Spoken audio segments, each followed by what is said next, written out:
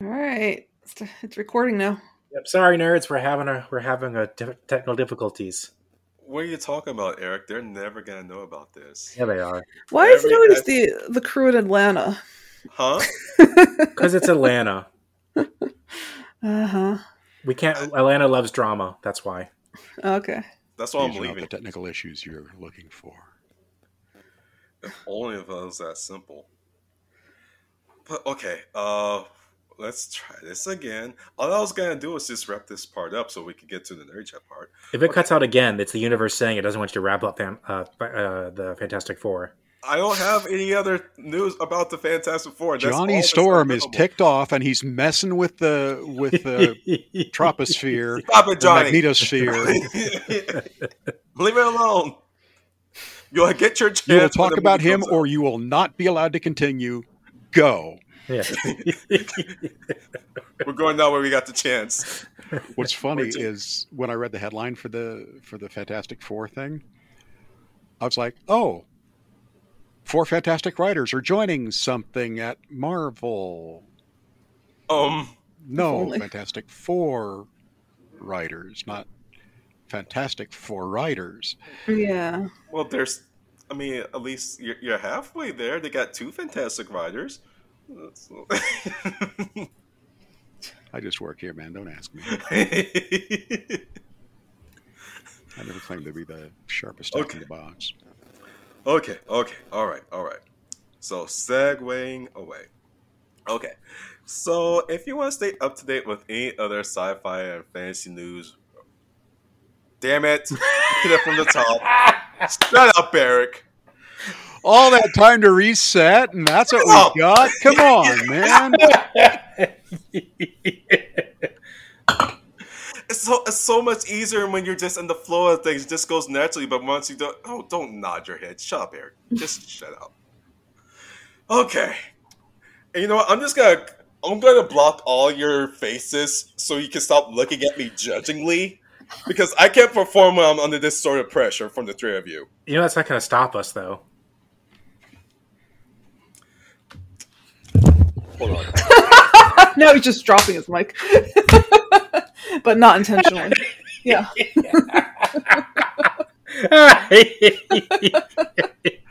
Oh, he'll look at us, but we don't get to look at him. Yeah. Welcome to the Stories for Nerds podcast.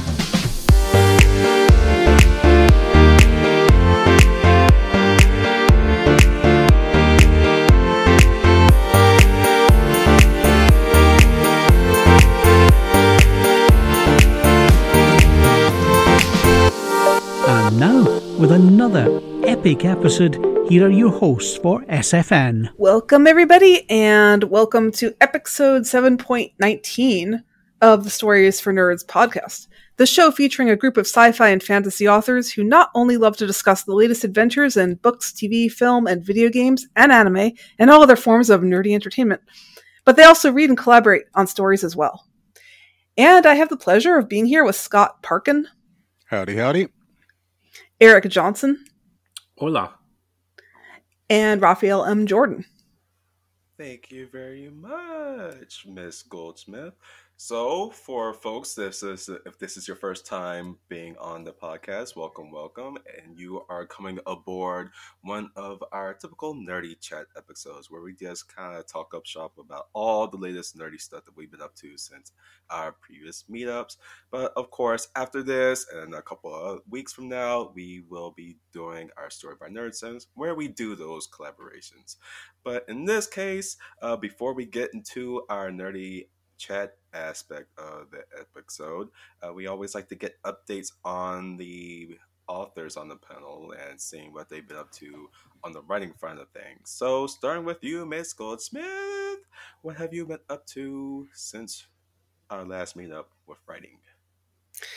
Well, I am in pre-production on my next epic series.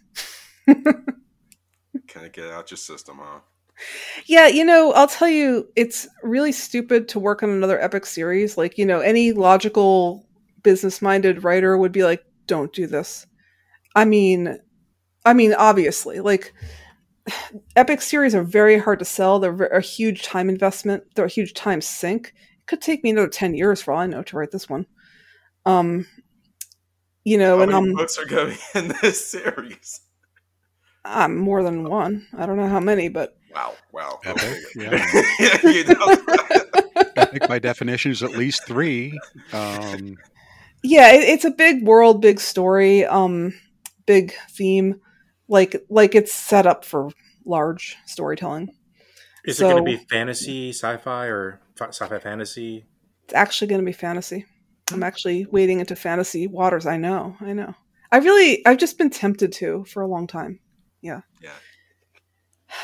So, I mean, I've been wanting to write this one for a very long time, and it's kind of like, I guess ever since I had cancer, I was just kind of like, well, you never know when you're going to die. There's no time like the present. Just do Thanks, it. Abby. That's not morbid at all.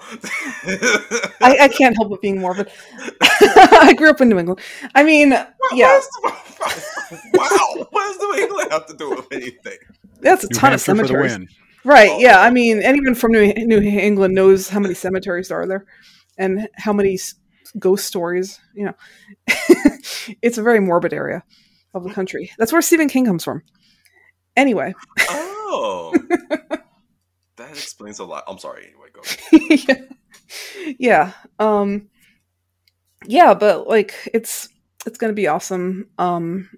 I've had this idea kind of cooking in the back of my mind for a long time, so right now I'm kind of just fleshing out the premise, and of course I've already got more than enough to run with for the first book. Okay. Yeah, like it's a little more open-ended than the Torth series, which is going to be interesting.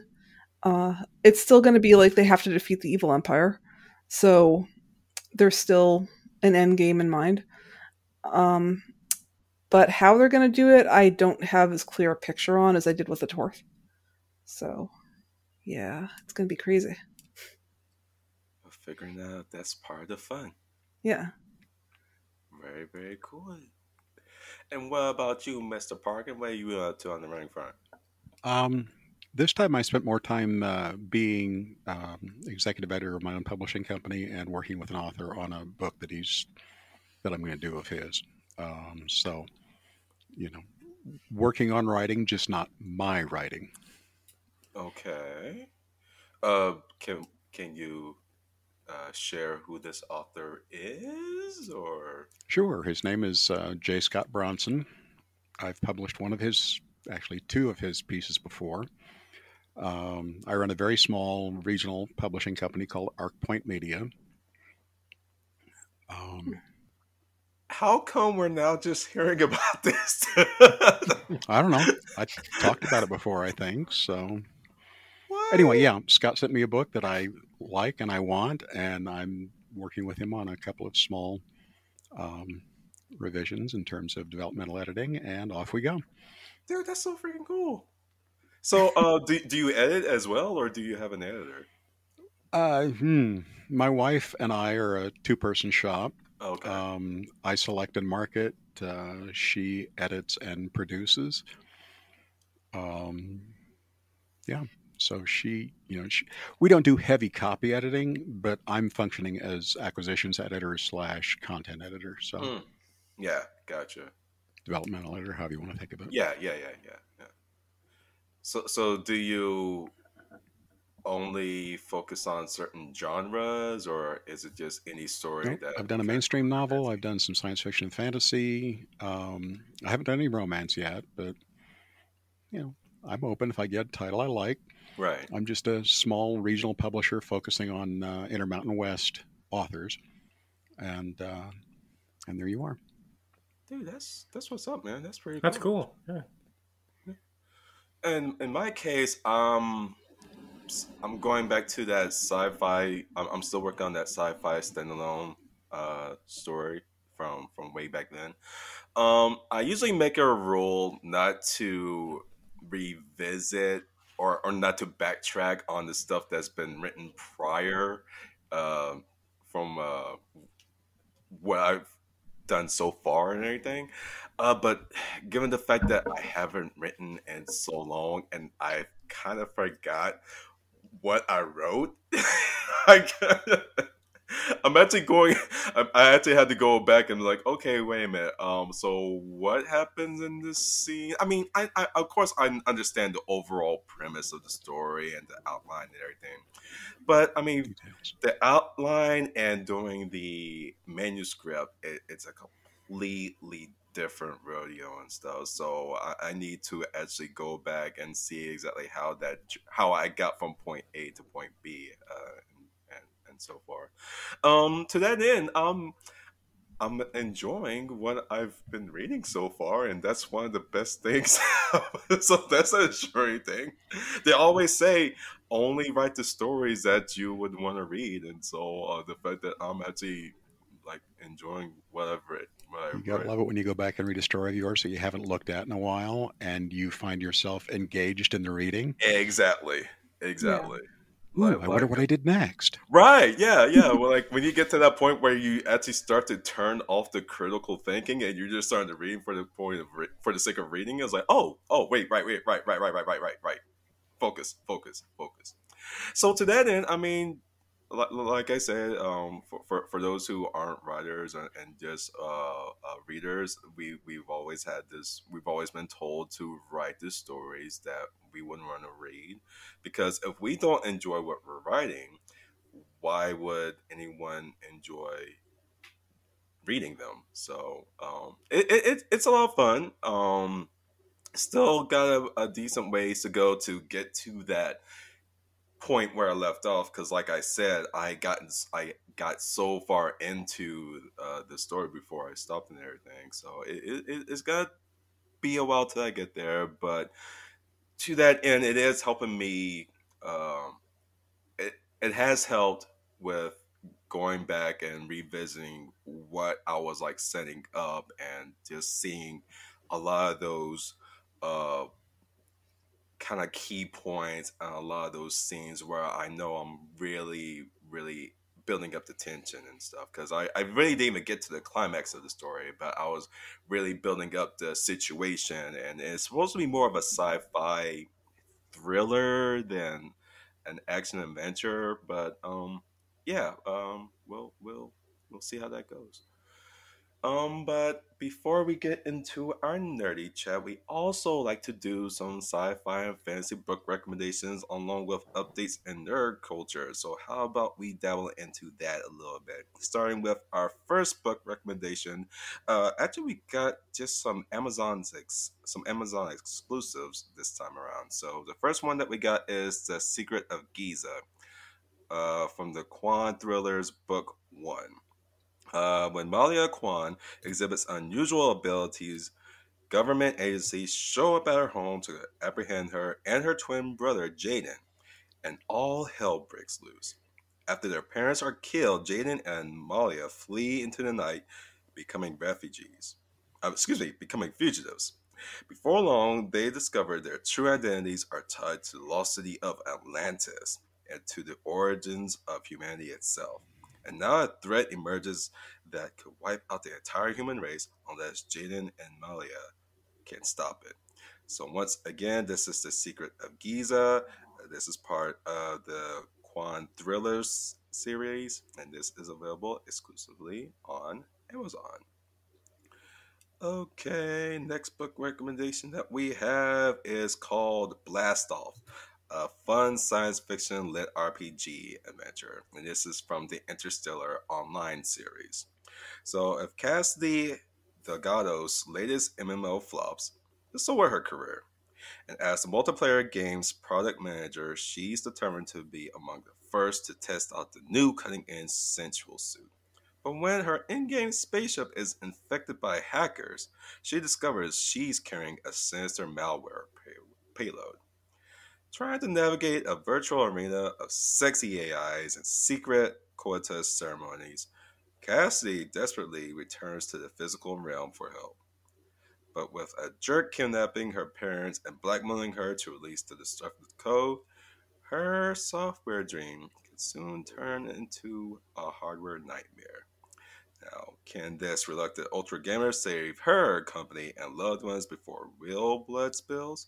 Blast Off It's the crunchy first book in the expensive Interstellar online lit RPG series.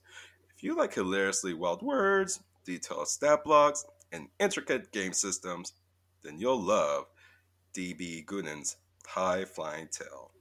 Once again, this is Blast Off from the Interstellar Online series from author D.B. Goodin, and this is available on Amazon. Alrighty, what else do we got in some other nerdy news? Oh, Will Smith is back in the media spotlight again, and this time it's not for slapping anyone. It's because he's actually making a movie. It's a new film from a Marvel director. So according to Geek Tyrant, Will Smith has jumped on board a new film project that will produce and most likely star in. It's wow, that was a typo. Sorry. I think it was supposed to be a capital Will because like there's Will in here twice. But anyway, he's on board for a new series that he will produce and most likely star in. It's titled Brilliance and it's based on the book by Marcus Saki. So Smith is also teaming up with Miss Marvel director Charmin. Oh my God, Obey Shinoe. So sorry for butchering that if I did. But teaming up with them on the project. So apparently this is a passion project from Smith and producer and writer Akiva Goldsman, who he worked together on iRobot, I Am Legend, and Hancock. So in the story, if 1% of the world's children were born with superpower or powerful gifts, how would society adapt to them? The Brilliance novel trilogy is set in a future where non-neurotypical people, demonized by society as twists or abnorms, are threatening the status quo of the normal population with their unique gifts. They are officially labeled as brilliants, are carefully tracked by the government.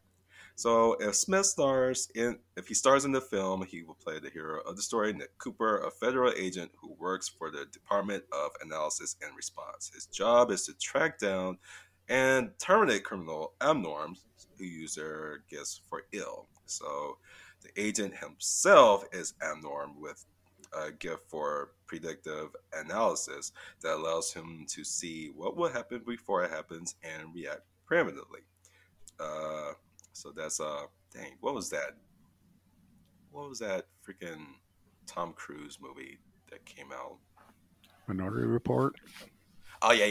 Kind of like I got a Minority Report vibe from that. Thank you. So he is also the father of a brilliant daughter.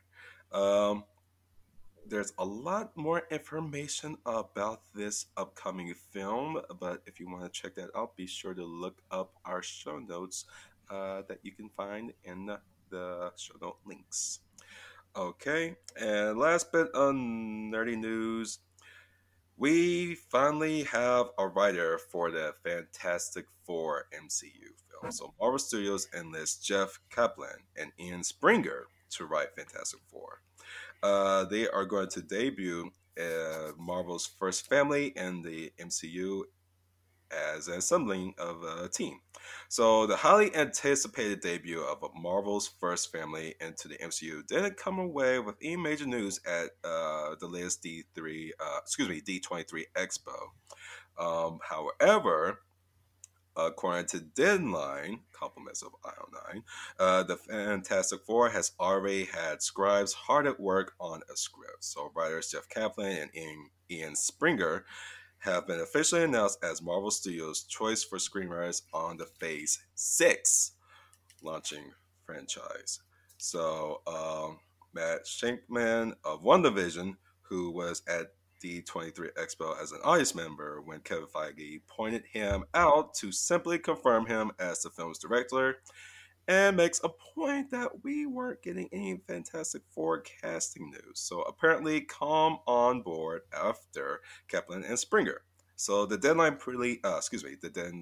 piece detailed insiders and the writing duo have actually been involved with the film for some time, even before Shockman was tapped as director, and have been outlining where the next series of films will fit into the Marvel Cinematic Universe alongside Marvel Studio President Kevin Feige. Kaplan, Springer, and Shockman will now come together to align their visions for this project before Kaplan and Springer dive into writing this script. Want to dive into that a little bit more? Again, you can check that out in our show notes. So if you want to stay up to date with sci-fi and fantasy book recommendations, along with updates in nerd culture, be sure to check out for the storiesfornerds.com website, along with our social media outlets, that being our Twitter page, our Facebook group, and our SFN Tales page. You can also subscribe. Damn it! We're doing it live. We're doing it live. We're going on. You can also subscribe. Subscribe. Sorry, we're just just go. You can also subscribe to our newsletter where you can get nerdy updates on a regular basis, along with exclusive prizes like featured excerpts and short stories from our featured storytellers of the past. And you can also support. You can also support us financially by going to our Patreon page. We're going to get uncut episodes along with our Story by Nerd segments in their entirety.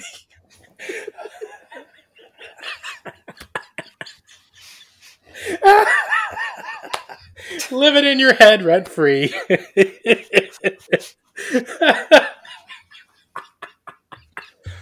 I'm glad there's no video of this. We are never going to get a video. Do you want me to read it?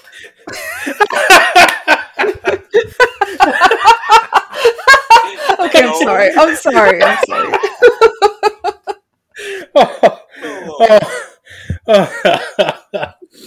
No, I'm just gonna record that on my own free time. Maybe I'll never record it again. Maybe it's just gonna be an automatic filler from here on out. Kind of like how the music is. Nice. Anyway, beyond the technical difficulties and the Raphael difficulties, we're now going to move on to our Nerdy Chat episode. Woo! Yeah. We did it, guys. We did it. We made it. My God.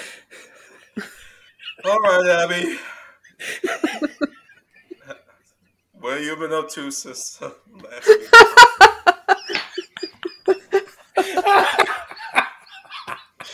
All right, let's see if I can get through this without any internet outages. Right now, Not to there. Yeah, it's fine. It's great. Don't worry. It's okay. Go ahead. Mm-hmm. Please, by all means. Yeah. No, I've just been reading our giant epic book series. Just constantly reading it. What?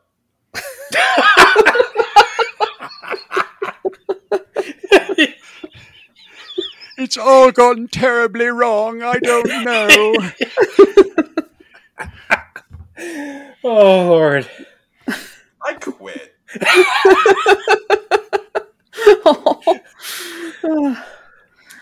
Yeah. I will not put up with this verbal abuse any longer.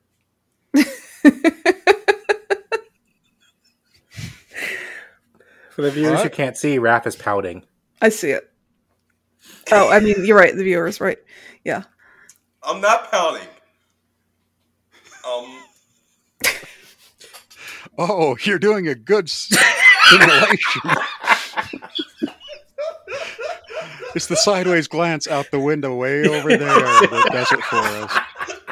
Funny enough, there's no window this way I'm looking, so that doesn't really help. He like blinks in the other direction. Oh no, we're about to cut out again. The window's over there, so I'm just gonna pout. Yeah, no, I'm just gonna. Damn it! Sadly, my window's right there, which is the problem. So.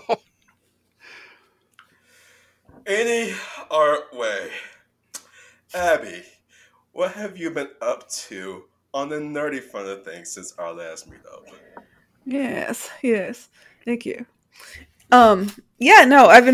I've continued to read the Wandarian series, which is a gigantic lit RPG or game lit series of books by Pirate Abba. And it's massive. It's bigger than like the Wheel of Time. It's bigger than my series, which is saying something. It's just a lot of book, a lot of audiobook. Each book is like 60 hours, which is a lot of listening. And I'm on book 5. I was gonna say, because I think the last time you mentioned it, you're on book 3, I think. Probably, yeah. Yeah, right now I'm about 28 hours into book 5. So I'm really enjoying it. I'm having a blast listening to these. I will say, like, the beginning, the book 1, the first kind of half of book 1 is a little amateur, and it's a little shaky, and it's a little hard to connect with the main character because she kind of comes across like a clueless derp girl, which is not, like it depends on how high a tolerance do you have for like a weird anime girl, basically. And the thing is, here's the thing, like the way I see it, because my husband's reading it too now. And he was like ready to quit. He's like, I can't stand this girl. She's too stupid. And I was like, okay, well, here's the thing. You've got to think of her like Forrest Gump. Like she's basically Forrest Gump in this world. Like she's like clueless and she makes all kinds of mistakes, but things just keep happening to her. Like all the stuff centers around her. All the stuff happens to her. She bumps into all the right people, all the right events, gets all the right level ups.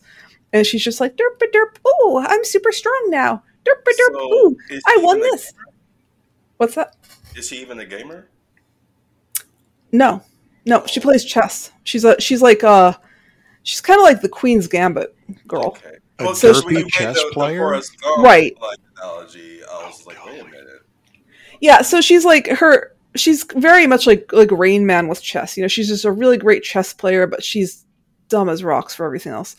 So so she's like, oops, I made a mistake again. Whoops, I made another mistake. But anyway, so she's got like her one superpower, which is she's like a very good tactician. But that's all she's good at, Anyway, but she's not the only character. She's not the only main character. She's the first character you're introduced to in book 1. And then I'd say about like midway through book 1, there's another main character introduced who's much smarter and more likable. And so that's kind of the character you start rooting for. And then there's more characters that you root for, and it's a lot of fun. It's a very fun series where it's very much a fantasy world. And I'm going to apologize right now if you're hearing all these beeping sounds. That's my. Oh, you don't? Okay, good. All right. Well, excellent. Anyway. Yeah. Yeah. So like it's just like I'm just gonna say it's a lot of fun because it's like people from our world, from our modern world, are just getting sucked into this ludicrously hardcore like Game of Thrones / Wizard of Oz type of world where it's like everything's at war and there's like all kinds of different alien species and they're all like entangled in these giant political battles. And then you got these like kind of dumb Americans that just like, oh, we can level up, cool. Oh, your world's like a game, and then of course everyone's like, you think our world's a game? So it's like, how dare you? Yeah, so but of course all these gamers like know secrets of the world that the people in the world don't know. So that, like, for instance, they know that like if you have multiple classes, it kind of maxes out your level ups. So they're like, okay, like if you have like, you can keep getting classes depending on how good you are at things, and then you can keep earning levels. But if you have too many classes, the levels are spread out across more classes, so you can't become very high level in any one class. Whereas if you just focus on one class, you can become very high level in it. And so that's like a big secret where the people in the world don't know this. Most of the people in the world are lucky if they get up to level 30, and there's like the people from our world are like, well, there probably are 100 levels, so it's just kind of funny. It's cute. It's like the people from our world have a leg up just because they know all this stuff that the people in this world don't know, because they're a bunch of gamers. They're like a bunch of young people that just got sucked into this world. but it's a lot of fun. You know, and it runs the whole range. People from all different countries are getting sucked in, from all different nationalities, from like all different like walks of life. And so you got dumb people, smart people, hardcore gamers, totally clueless people that have no clue what they're doing. You know, and they've all got, some of them have iPhones or Android phones, and they start like they figured out that you can use magic to recharge your iPhone. So figuring out, yeah. So it's like, it's really funny, you know. They've got like some of them have gadgets that got sucked in with them. And so, but to the people in that world, it's all magic. So yeah, so it's just really cute. Recharging their iPhones in the game, not else. Got it. So my main thought was like, well, if they're trapped in this game, where are they even going to get a signal? Well, that's the thing, is they don't have a signal. However, there was a mage academy, and there's some dude who got sucked into the mage academy figured out how to wire their iPhones together magically. So, however, there's like some dark mage that also is listening in and might be like trying to suck people into. They want to learn how to make nukes, of course. So they're like trying to get like, you know, exactly like knowledge from our world. They're like, well, like there's like the big power players in this world want to know how to make guns, tanks, nuclear weapons, you know.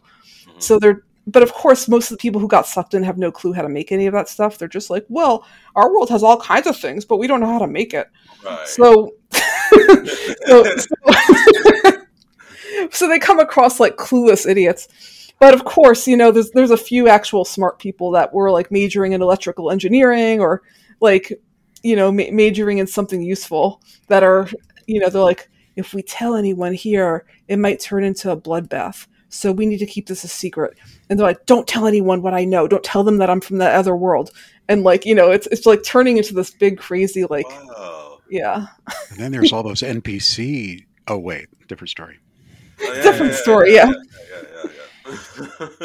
But what I'm liking about this one is it's really very big world, very big, all kinds of different crazy factions and different like basically species. So it's got like your typical dwarves and orcs and that sort of thing and trolls, but then it's also got like all kinds of other stuff. It's like Dullahands, which are like people that can remove their heads, and Frarelings, which are little 6-inch tall people and things like that. So it's got like all kinds of like weird, you don't know what's going to pop up next. You're like, oh my gosh, like that's ridiculous. You know, centaurs, they're like, oh, it's like so hard to be a battlefield medic because centaurs weigh so much. And it's like the problems they're facing are just like, oh, of course, yeah. Fascinating. No, Use your iPhone. Yeah, then the iPhone thing is really funny because, like, you know, most of the people in the world are like, what sort of a magical object is that? Can I touch it? You know, and they're like, maybe. And they're like, you know, so of course, like, the people in the world are starting to get, like, suspicious about iPhones and all this other technology. And they're like, oh, really? What can we do with this? We used Wi-Fi, Wizard-Fi. Right. Yeah, like there apparently there's a repair spell that will just recharge the iPhone, and that's like a low level mage spell. So all these kind of dumb Americans or whatever are running around trying to get wizards to do the repair spell on their iPhones.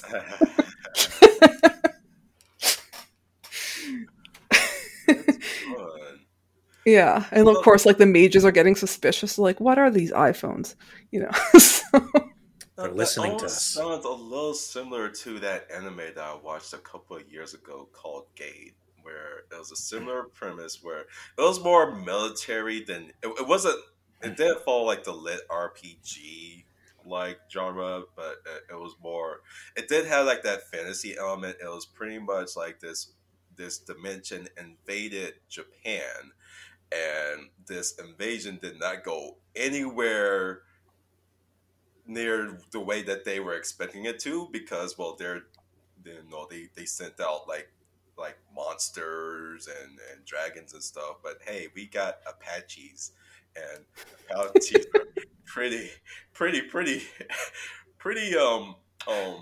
thorough with what they do and stuff. So we do a counter attack, and so we actually was like, wait, you can't do that. We're going to invade you guys. And so when they see our helicopters and stuff, they're thinking they're these metal dragons and everything. And like we actually send like troops. Well, Japan, they actually send like troops in to like negotiate like peaceful terms and stuff. And they're so enamored by like how well the soldiers are even treated, because I mean this is the 21st century, and so when they're like going to when the people from the other world, when they're going to when they send like ambassadors and like and royalty to their camps and stuff, they're looking at the beds and the showers and the food that they have, and they're like, you guys are, why is everyone here like eating like royalty, like this, you're serving because they taste so good. well, No. Fatty. But yeah, it's just that similar concept, like where like they see our advanced technology and they're like, what type of wizardry, what type of magic is this and stuff. So I really like that. Yeah. Like that clash of like one of the parts I'm reading right now, which is so cool. It's like there's like this one continent which is just crazy war torn. There's zombies rising up from the dead like every 5 seconds, and it's just like this nonstop giant battle continent. Okay, and like there's some people that got sucked in there, and one of them was going to med school. she's like, there's no doctors or hospitals, and they're like, yeah, you just use healing potions. And she's like, well, like what happens if you run out of healing potions? Like, you just die then. And she's just, and she's, then you get raised up as a zombie, and then you have to shoot him again. And she's like, well, like that's not cool. Like, I'm gonna try to be a doctor. And so she's like desperately trying to teach them things like hygiene and like basics about medicine, and she starts leveling up as a doctor. She gets like the doctor class, and it's like, congratulations, you're the doctor class, level 4, and she's like, oh, and it's just funny because it's like nobody in this world's ever heard of a doctor, and she starts getting like basically super healing powers because the game world interprets it as like, wow, that's what it is. Healer. Right. Yeah, right. No, that sounds like a lot of fun. I definitely might need to check that one out. But it's like trial by fire because she's just like bombarded with like dying people constantly. She's like, I took the Hippocratic Oath, I don't know what to do. And it's like all these different species, it's like a dying like fairy or something. She's like, how do you do that? So that's very, very interesting. And how many books are in this series? Or it's still like ongoing, right? It's not finished yet. It's actually ongoing. I haven't gotten to where he is or she is. I don't know what gender the writer is. But yeah, I haven't gotten, I think they're currently on book 8, writing book 8. But yep, it's an ongoing giant epic humongous series. It's really big. Like, I have to just stress that. It's like probably the biggest series I've ever seen. Wow. Okay. Yeah. Well, readers and listeners who have been warned, if you dive into that, get ready for an investment. It sounds like a good investment, though. All the same. I am really enjoying it. Like, I'll just like mention again, the first book is a little iffy. That first main character, you're just like, she is derpy, but but it's all to good purpose. And right. If you just think of her as Forrest Gump, you can get past that part. Yeah. Right. Run, Forrest, run. Right. Any other nerdy stuff you've been up to? Oh, just not much at all. I mean, I watched the first 3 episodes of Rings of Power, but I think I told you guys about that. Right. Yeah. Well, yeah. I'm not going to give it a thumbs up or a thumbs down. I mean, I'm going to give it a kind of. I'm not invested enough to like binge watch it. Like, the 4th episode came out and I haven't watched it yet. I'm just kind of enjoying the books more that I'm reading, but I'll watch it eventually. Yeah, probably. So in your case, I think it's not necessarily horrible or awful. It's just right now it's just not enough to like be like a a page turner or like one of those much watched shows. Right, exactly. Yeah. It's beautiful to look at, but I'm not really feeling That's invested. been the general consensus from what I've heard. So Yeah. all right, very cool. And then what about you, Scott? What have you been up to on the nerdy front? I'll try to quick hit it so I don't take up too much time. Watched Moon Knight on Disney. Oh yes, you got Disney Plus. Yes, I dropped something else and got Disney Plus Hulu. So, and really enjoyed it. It's a slow start. The premise is really fascinating once it gets going around episode 4 out of 6. So, for what it's worth. Watched one on Netflix called Hellbound. I think that is a spectacular series. What's And that about? mystical events, supernatural events are occurring. Big giant floating head appears, announces the day and time of your death. And then when that day and time comes, giant hulking brutes come through and kill you. Oh. Which causes basically an ecstatic religious cult to form around the idea that these are angels executing divine punishment. Yeah. You spoke about that last time. Yeah, I started, and I didn't talk about it during the episode, but Right. I think it's spectacular. It's a deconstruction of kind of televangelism that's not specifically a deconstruction of Christianity. It's a deconstruction of commercialized religion in general and how people make things up to explain things that they can't otherwise explain, and how very attached they get to those explanations when there are better explanations to be had. So I think it's really good. I highly recommend it. It's a Korean show, so for what it's worth. On a big change of pace, after watching a lot of very violent, very dark stuff, watched something on Netflix called Bee and Puppy Cat. Wow, is that silly? It's an animation. Wow, is it dumb? Wow, is it exactly what I needed right then? Okay, moving on, and I'll let Eric or someone else talk about this one more. Cyberpunk Edgerunners. No. Having not played the game and having no clue whatsoever what this is about. I haven't watched it yet. Okay. That's all you do. I watched it. I really quite enjoyed it. It's what you expect, right? It's dark, it's violent, it's hyper-violent. There's a lot of banter, a lot of semi-created characters. That's okay. The premise is interesting. It's visually very entertaining, and it ends up slightly different place than you expect it to. So I would recommend it. We can discuss it later. Yeah, but to that end, I've heard nothing but great things about it, and I just recently canceled my subscription to Netflix because I was just like, well, I'm gonna wait for there to be like a good plethora of shows for me to watch, and then I'll resubscribe to it. And that and a couple of other shows have been like, well, dang it, I just unsubscribed, and now I'm gonna have to get right back in because I definitely want to check that one out. There have been a couple of game adaptations recently that were actually quite good.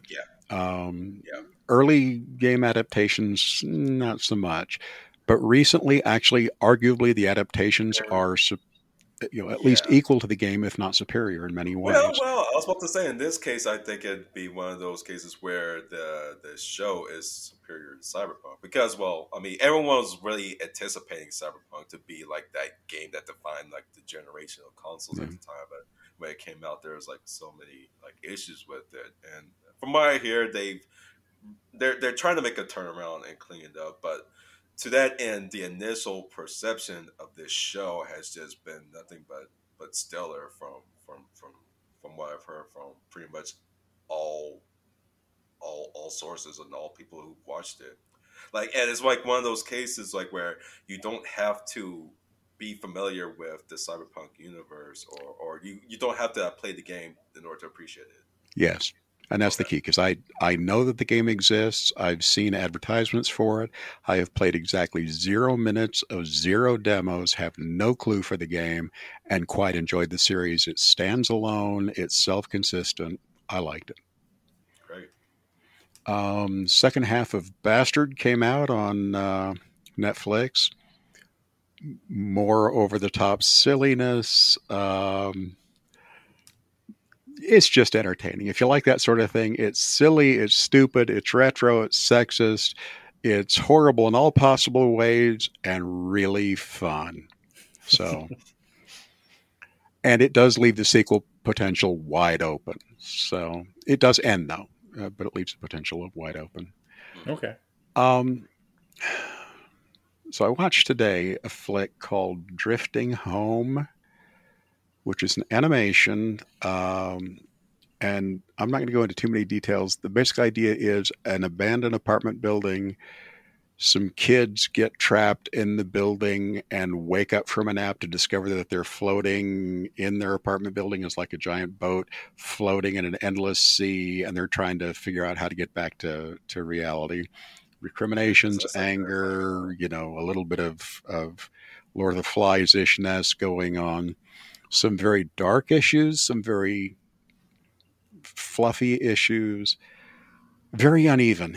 A lot of this is something that's happening a lot in modern animated movies, where there's a lot of flashy action that doesn't actually mean anything, that isn't really tied to much other than rapid color, and there's a huge amount of that. It gets to some very dark issues, and ultimately touches on none of them well. So it's a nice feel movie. I won't say feel good, but it's a feely movie. And if you like that sort of thing, I was frustrated by it because it suggested a great deal more than it delivered on, in my opinion. And then finally, I just started, after that, a show on Netflix called The Imperfects. We'll see how that works out. There's genetic drift that's leading to what amounts to mutants. And this group of 3 people who have been experimented on and now may have been abandoned by their creator. We'll see. I remember seeing a trailer for that. It looked interesting. It's an interesting premise. It's got a little bit of Netflix disease in that everyone's snappy, mean. No one to root for. It's a character thing, and I get what they're doing, but at some point, everyone being an over-the-top, capable person with a bad attitude gets a little one-note-ish for me. So, and that's my media consumption for the period. Very cool. How about you, Eric? What are you up to since our last meetup? So I actually have not watched much anime, but I did watch RRR, which is the highest costing flick, right? Bollywood movie. Yes. Yeah. And I will say it was enjoyable. It was a lot of fun. The songs were extremely catchy. The story actually had some really good parts where Raph and I were watching it. I remember there's parts you were cracking, other parts I'm like, this is actually a really good movie. It's actually got a pretty good story. Yep. So I recommend it. It's a lot of fun. The songs, like I said, the songs do a really good job of catching you into it.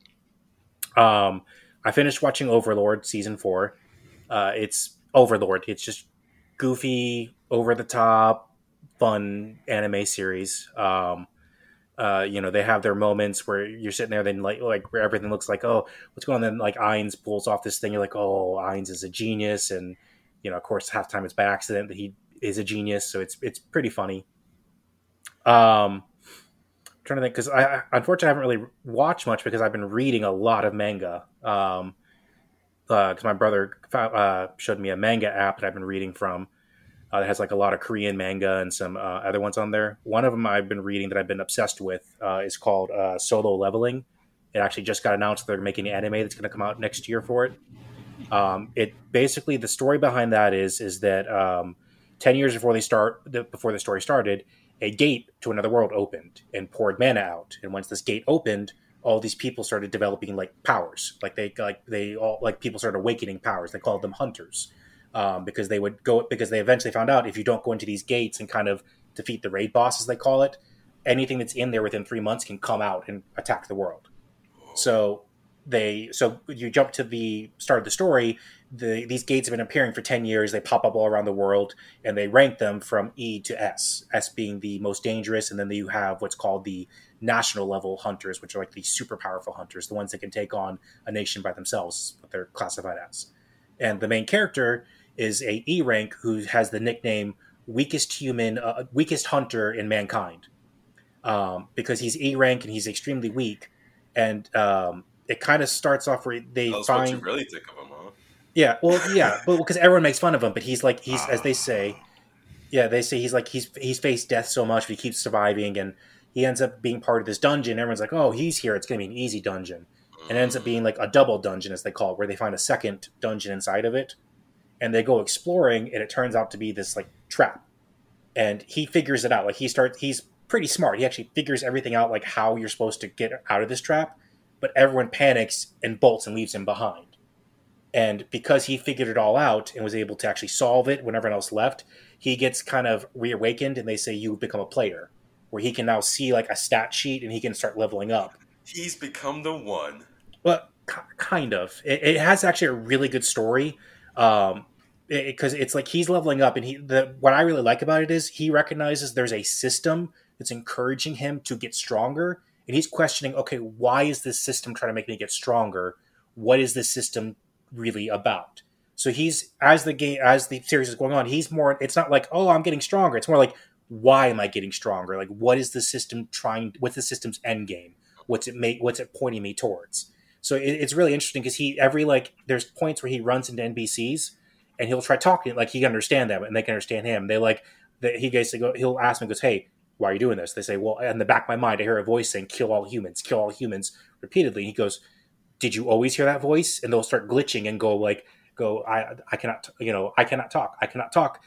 He goes, and then he'll start a conversation over. He's like, the system's interfering for some reason. So it gets really interesting, because he's trying to figure out what's going on.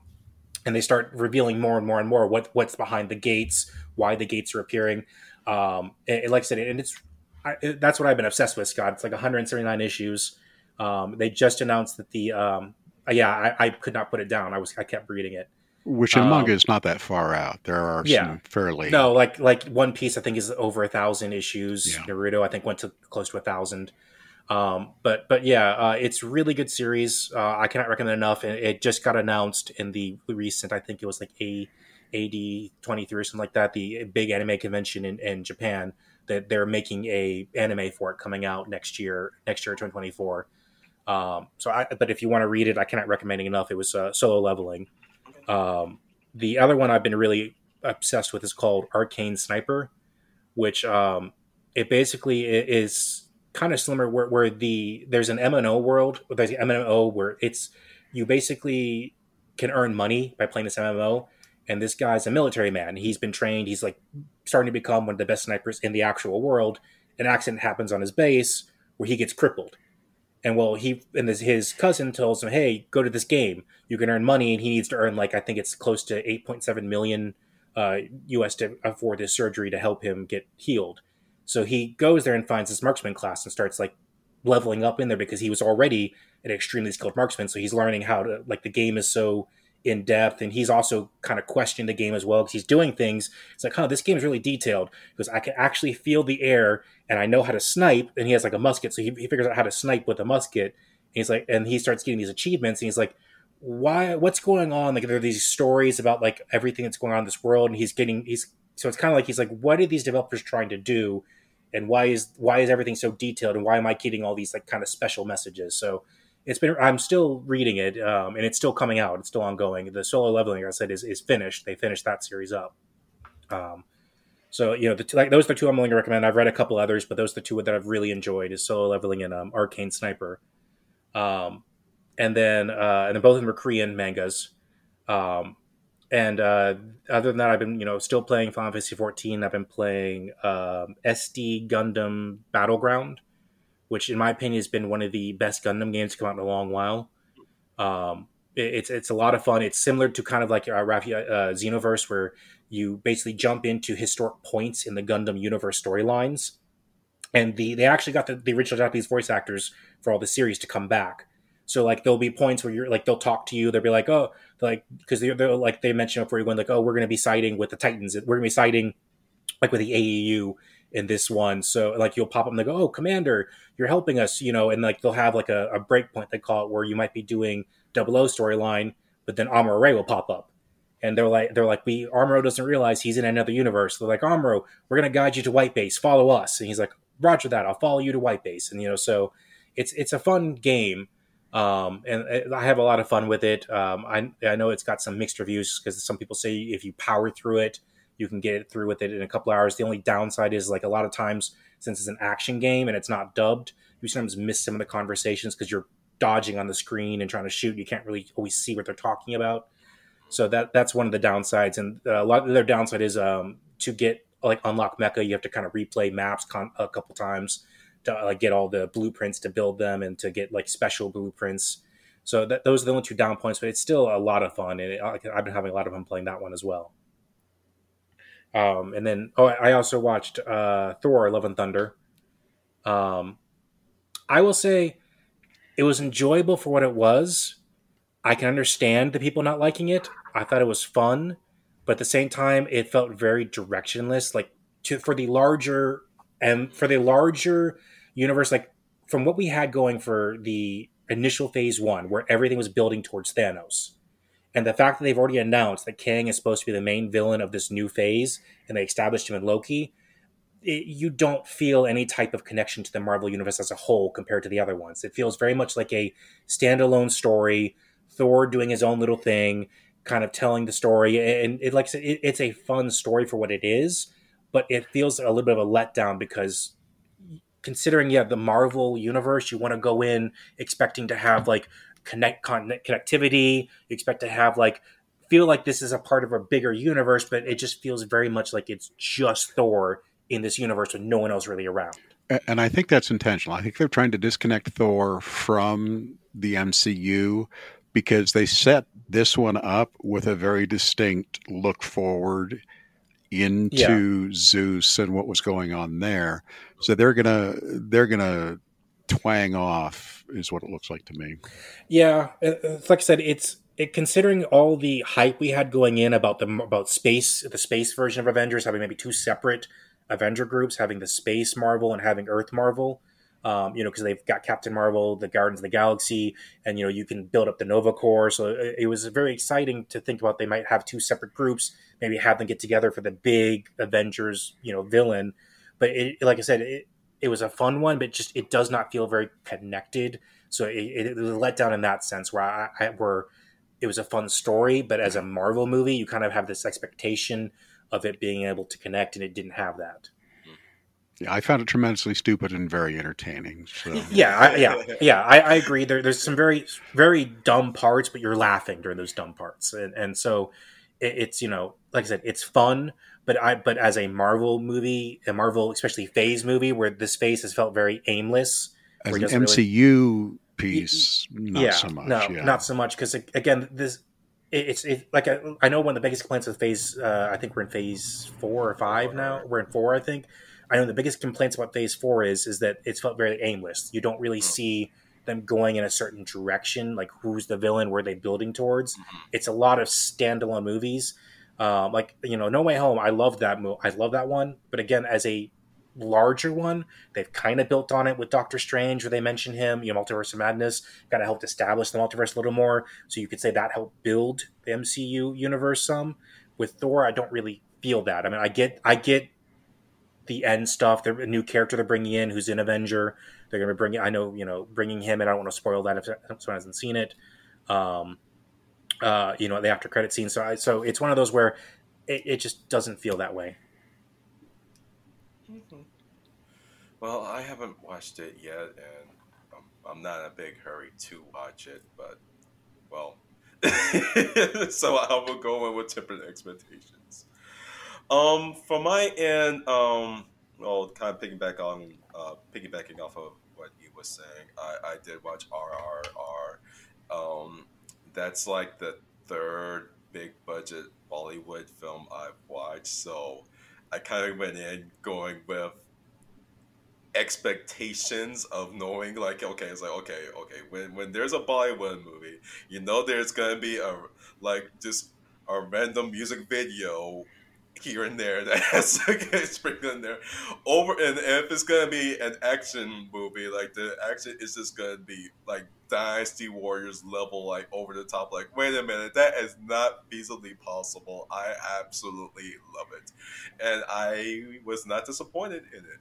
It was a really fun story. It was going back to the Romance of the Three Kingdoms or Dynasty Warriors like reference.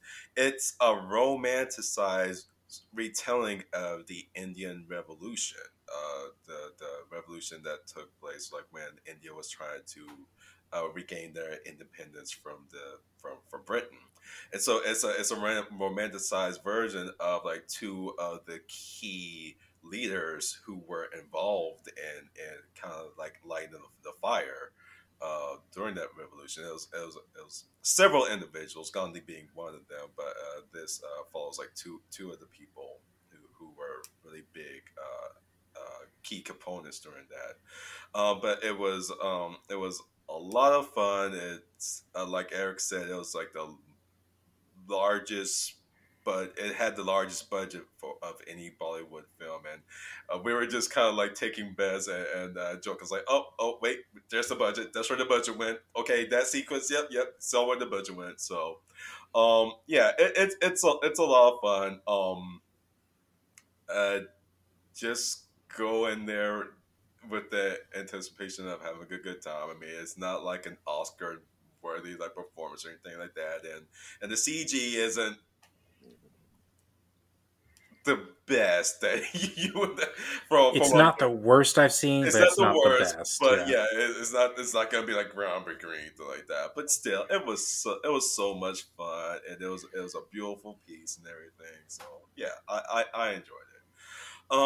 Other thing I watched was the live action version of Pinocchio, which premiered on Disney Plus. It was okay. I was interested in that because Guillermo del Toro.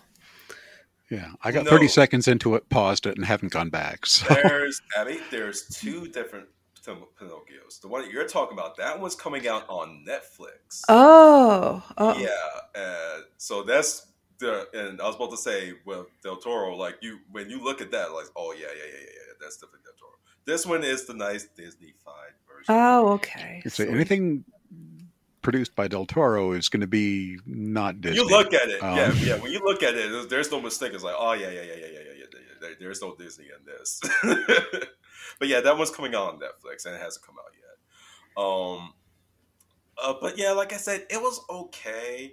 Don't attack me, anyone. But I mean, for what it's worth, Pinocchio was never one of my favorite animated films as a kid. Not to say it was bad, not to say that it was horrible or anything like that, but it's just, like you have your classics, like when you go back and think of like those iconic films that really stood out to you, and I enjoyed Pinocchio, but just never really was like one of those must-haves that I have to watch. But to that end, what they did with it, I thought they did a fine job with it. Now the Tom Hanks plays Geppetto. Wow, perfect role for him. Like when they said that he was going to be Geppetto, I was like, well, duh. And he, it's Tom Hanks. It's Tom Hanks, yeah. And he just filled that role so well. And the voice actor who they got to portray Pinocchio, absolute phenomenal job. I mean, there is no mistaking that he was Pinocchio. And Jiminy Cricket was a lot of fun. So a lot of those key aspects and those key characters that they got in there were done very, very well. And the story was, I don't say it was beat for beat, because that is like one of the things I do appreciate, is they do enough of the reference to kind of appreciate their lore or their interpretation of the story, because Pinocchio is one of those classics, and there's been dozens, hundreds of interpretations of it. But they do a little creative like freedom when it comes to like this version, which I do appreciate, because sometimes if it is like scene for scene for scene, a beat for beat for beat, you might zone out eventually. So they did take advantage of like the live action part, and not to give too much away, but the way it ended was completely different. And I'm not too sure. Hey guys, am I still there? Yeah, you came back. Okay. Yeah, I was gonna say it looks like we cut out.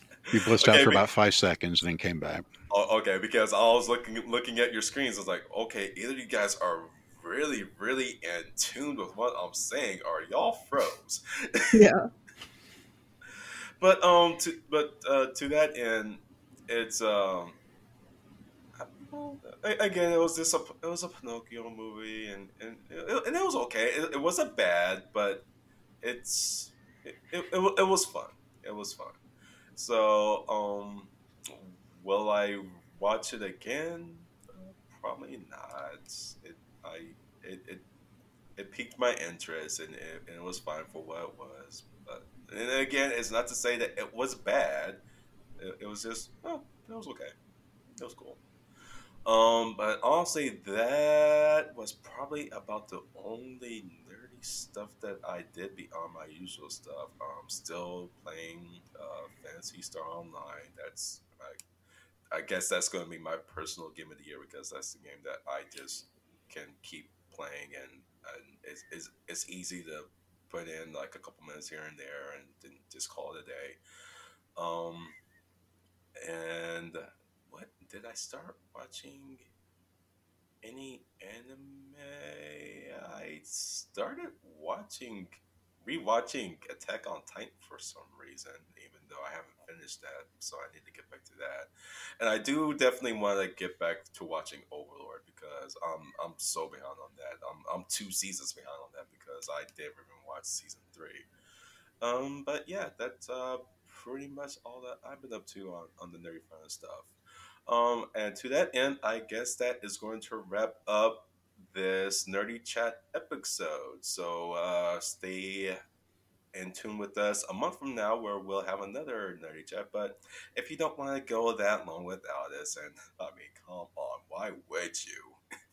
You can follow up with us another 2 weeks from now, where we will be starting the final Story by Nerds segment of this season. Wow. Because, yeah, it's about that time. We're getting to the end of the year. But whatever the case, folks, if you enjoyed our nerdy chats like this one, or our Story by Nerds segments, be sure to give us a like, heart, thumbs up, stars, whatever positive outlet or source to this podcast that you get this through, whether that's iTunes, Stitcher, Spotify, etc., etc. You get the idea. But folks, that's going to do it for this episode of the Stories for Nerds podcast. Hey, I am Raphael, and Jordan. Y'all keep thinking big on collective level. And this is Scott, Abby, and Eric signing off. Mr. Parkin, how about that final send-off to our listeners? Game of Thrones meets The Wizard of Oz? I think I'm afraid to find out. Yeah, this is kind of sus when you think about it, right? I mean, it's an interesting take and everything, but it's like, oh man, goodness gracious, what are you gonna do to Scarecrow? Yeah, it's like, does the Tin Woodman pull out the howitzer? How does this work? I'm more imagining like